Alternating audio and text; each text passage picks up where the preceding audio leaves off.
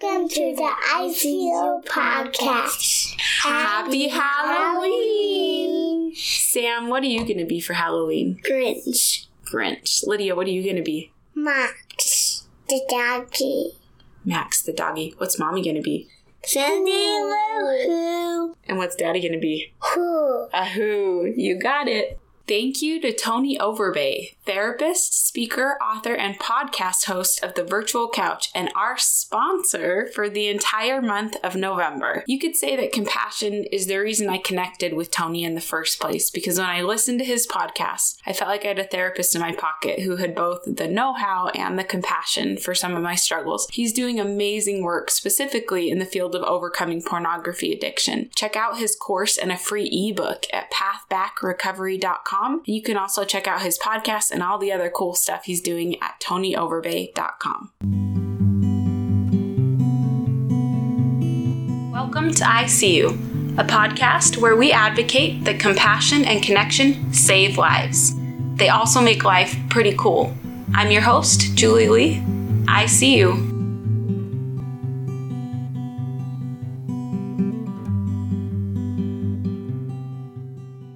Welcome to the ICU podcast. This is episode 65, The Meaning in My Suffering. I'm hoping that this episode will be the most listened to episode yet on the ICU podcast. And I'm saying this without a concrete one reason why I feel that way, except that my heart tells me that it should be. So if you will please do me a favor, and if this episode affects you for good, will you please share this specific episode with all your loved ones? This episode is going to be very raw and very important, and I think we need more of that in our world if we are to thrive. I'm going to skip the review for this week, but if you follow me on Instagram or Facebook, you know that I had a pretty cool experience at the gym this morning. You can go check out my very real video where I'm super sweaty but happy on my social media accounts. I want to head straight into what I want to have a conversation about today. And I guess by conversation, I mean I'm going to talk at you. I guess you don't really have much of a choice, except that you did click play, but don't press stop.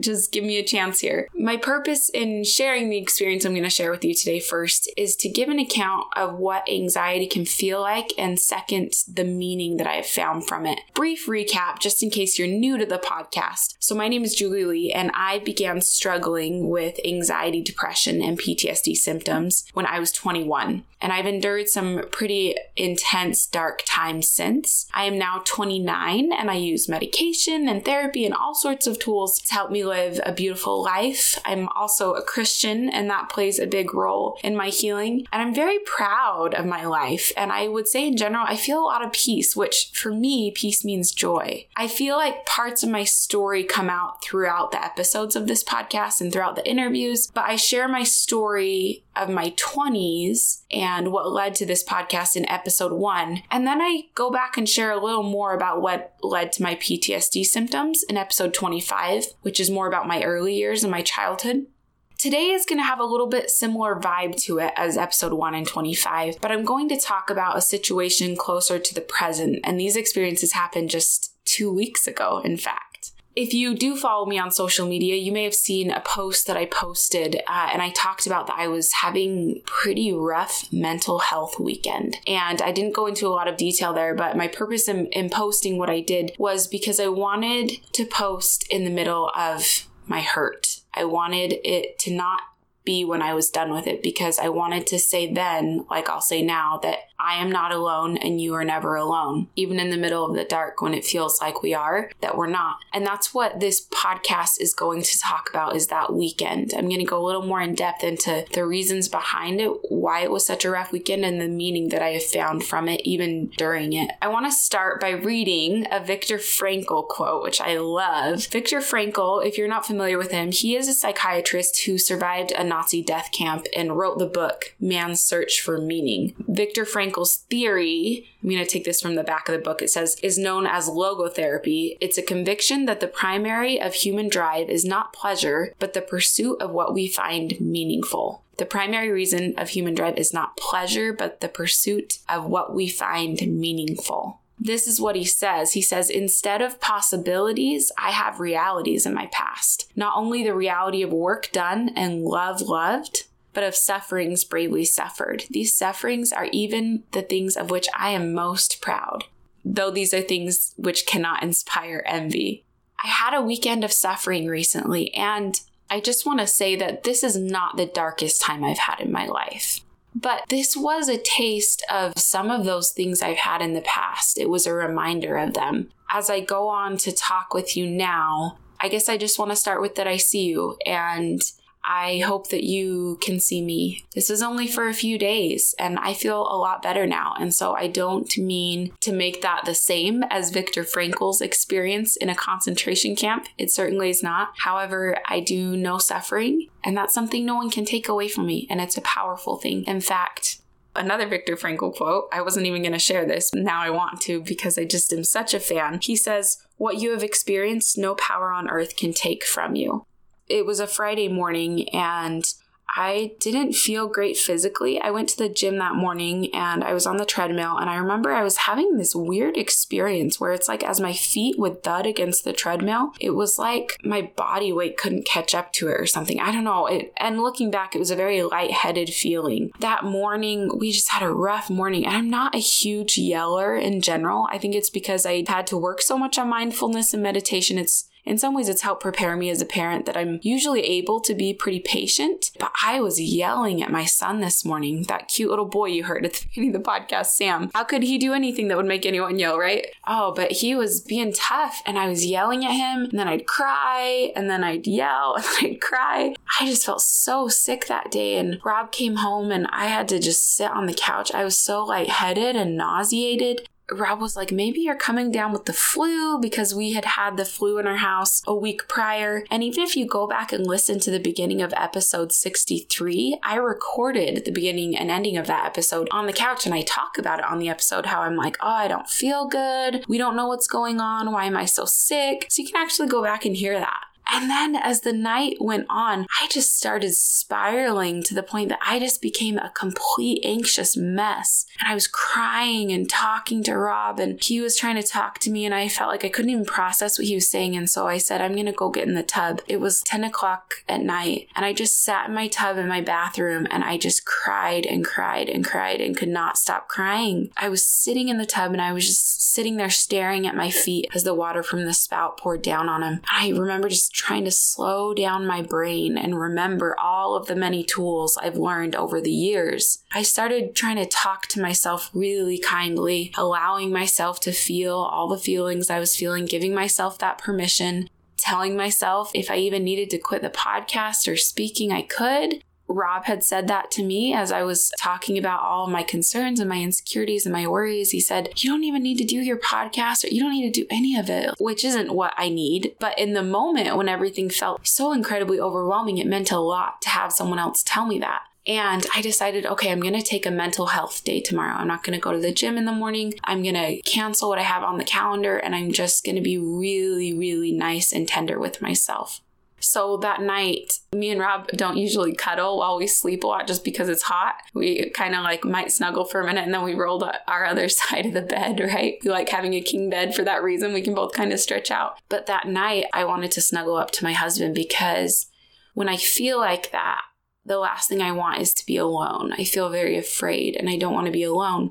I would wake up all throughout the night, and I would just inch closer to him and fall back asleep. And then I'd wake up an hour later. And anyway, so it wasn't a great night of sleep. The anxiety, I couldn't keep it at bay. I was having a lot of dark feelings and thoughts that I don't have very often anymore. And the next morning, I was still a mess, and I was crying to Rob about it. And we prayed together as we try to stay very connected with our God. And he went to work, and, we said we'd be in touch. After he left, the first thing I did is I immediately Marco Polo'd a few friends that I knew had my back and would be understanding. And I just literally cried on the phone, videoed myself crying, and just asked for them to pray for me. One thing that I've learned through the years is that when I'm in a dark space like this, I have to reach out. I mean, that's one of the whole purposes of this podcast, right? Is that compassion and connection saves lives. I have to connect, and that has saved my life in the past. And so I even thought of that episode 62 we just did with Clint Pulver, and his advice at the end of his episode. I remember I asked him what message he had for someone who was struggling, and he said,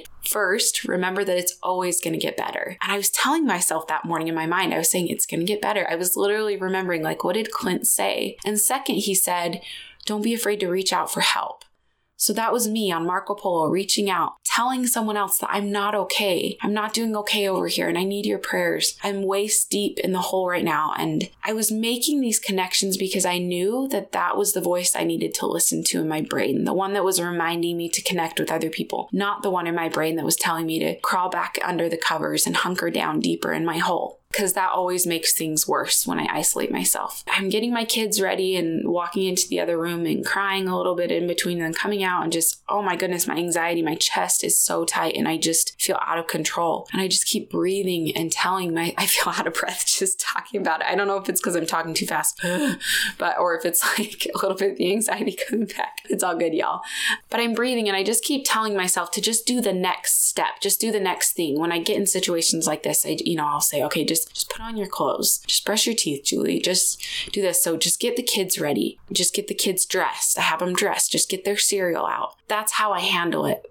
But it's been a while since I've had to be this intentional, one moment, one task at a time. And so this whole time I'm just like, what in the world is going on? I take medicine and yes, I haven't been to therapy in a while because we switched jobs and we moved, but I'm getting into a therapist soon. My therapy appointment's actually today. Fun fact for you, October 30th, this new therapist. But I just was so confused with what was going on. It was really shaking me up. So I go to take my antidepressant, which I take every morning. That's my next step. And I have to be careful because the specific medicine that I take is kind of high maintenance, where if you take it at different times, like if you take it at 8 a.m. one day and 2 p.m. the next day, that's not good for you. You can start getting a headache or an upset stomach. So it's really important that you always take it around the same time of day every day. There are a lot of antidepressants out there and some that I've even been on where you can even forget a dose or two for a day or two and you won't even notice. But that is not how my medication now works. I tell myself I need to take my medicine.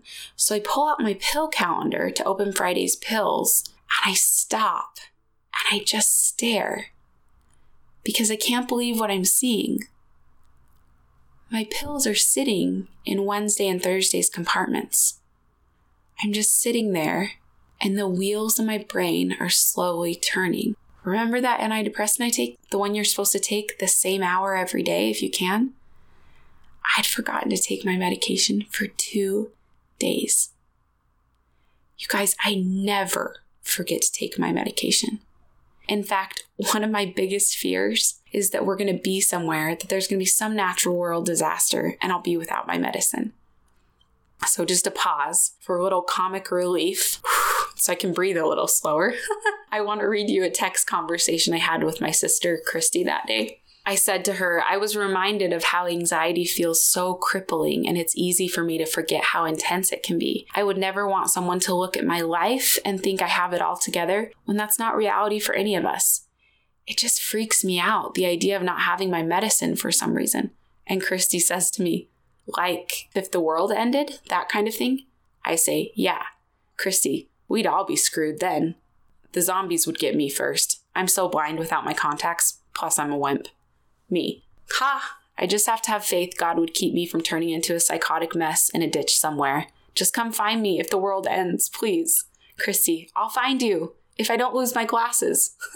But for reals, it turns out it's a bad idea to forget my medicine for 2 days. Everything starts making sense. It's like a light bulb went off in my head as I'm staring at my pills. The lightheadedness, the nausea, all the flu-like symptoms, the uncontrollable anxiety and crying, not being able to sleep. All of it. I was so grateful because all of a sudden there was this concrete reason why I was suffering so much. And I know that's not always the case for people in their suffering. And I've been there before when you don't have a quick concrete answer like that. It would have been really easy, and I was tempted to look at that weekend and just toss it out the window, which yes, my medicine had a large part to do with why I was suffering for sure. I realized I wouldn't be taking Viktor Frankl's advice to find meaning in my suffering. I could even let myself kind of feel embarrassed about it and not want to talk about it because it was a medication error. So who am I to talk about suffering? It was just a medicine error. But that's stupid. Suffering is suffering. And it was a rough weekend for me. And I'm so proud of myself for reaching out, for talking to Rob, for Marco Poloing a few friends that I knew would understand, even though a few hours later I responded and was like, okay, hold up. Yes, I'm still struggling, but there is an answer to all of this. Because I knew I couldn't get through that alone. And it took a few days for chemicals to balance out my brain. It's not like because I knew that, all of a sudden I felt better. But it did start getting easier just knowing the reason why. So this second part of the episode, I want to talk to you about finding the meaning in this weekend. First, I was reminded of what the whole really feels like. And I have a lot of compassion for people who struggle with their mental health. I've experienced a lot of suffering that way all through my 20s. My father was diagnosed with bipolar when I was around 3 years old. And growing up, he was never able to find medication that helped him. I've had a lot of experience and compassion for those who struggle. But there is nothing like feeling some of those feelings again, especially when I'm at a point in my life when I have a lot of tools, a great support system, a thriving podcast, and yet there's still nothing quite like it. And so my compassion is just expanded for anyone suffering. And that's exactly why I sat down and I wrote a quick Facebook, Instagram post about it, because no matter what, and you can go back and look at that if you want, no matter what, I want people who are suffering to know that you are not alone. And I needed to remind myself that I am never alone, that those feelings are lies. As I sat there in the tub Friday night, before I knew that I'd forgotten to take my meds for 2 days, I kept thinking of something my therapist used to say to me. She would talk about Viktor Frankl, and she said, "What do you think was the difference between those that were able to survive and those who didn't?" And I'd say, "What? Tell me. I'll do it, whatever it is," right? I felt like in those dark times, I felt like I was in my own concentration camp, my own personal hell in my brain. And she'd say they were able to see beyond the concentration camp. They were able to see that there would be a life beyond what they were experiencing right then. And it goes back to what Clint said in episode 62. We have to remember that it always gets better.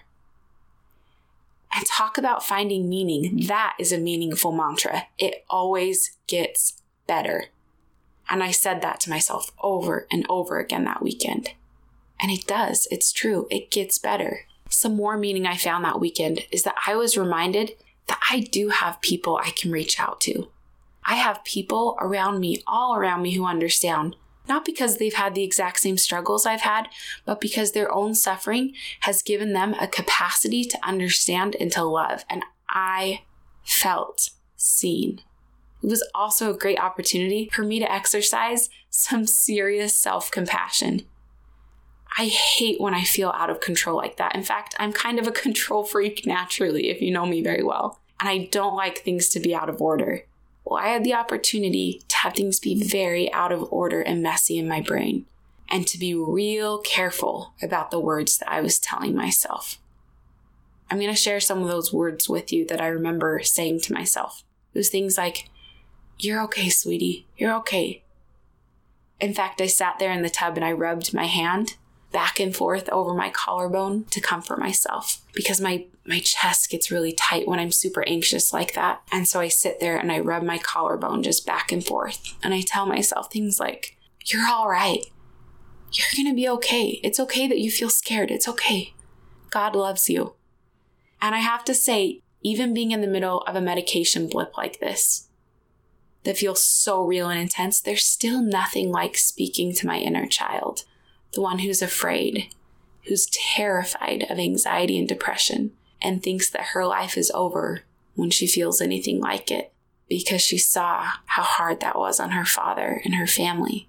Self-compassion is powerful. Speaking to your inner child is powerful. I couldn't do a ton to take care of myself when I was 5. I can do a lot to take care of myself now and take care of the 5-year-old that's still scared sometimes about that. I often ask guests at the end of an interview this question: if there's someone listening who is struggling, what would be your message to them? And today I want to answer that question directly. I don't know what you're going through. I don't know what your suffering looks like exactly, but I do know what it feels like to have no hope, to wonder how you can possibly live through another minute, hour, day. And I know what it feels like to not want to live at all. But I also know that light always comes.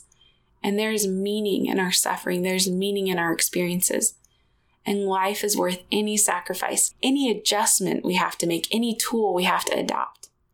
We are worth it, and life is so worth it. I know that compassion, the compassion that you can and will extend to others when you're through this nightmare of suffering, and that the self-compassion you can give yourself right now in this moment has power. Find someone to reach out to connect with. Don't isolate yourself.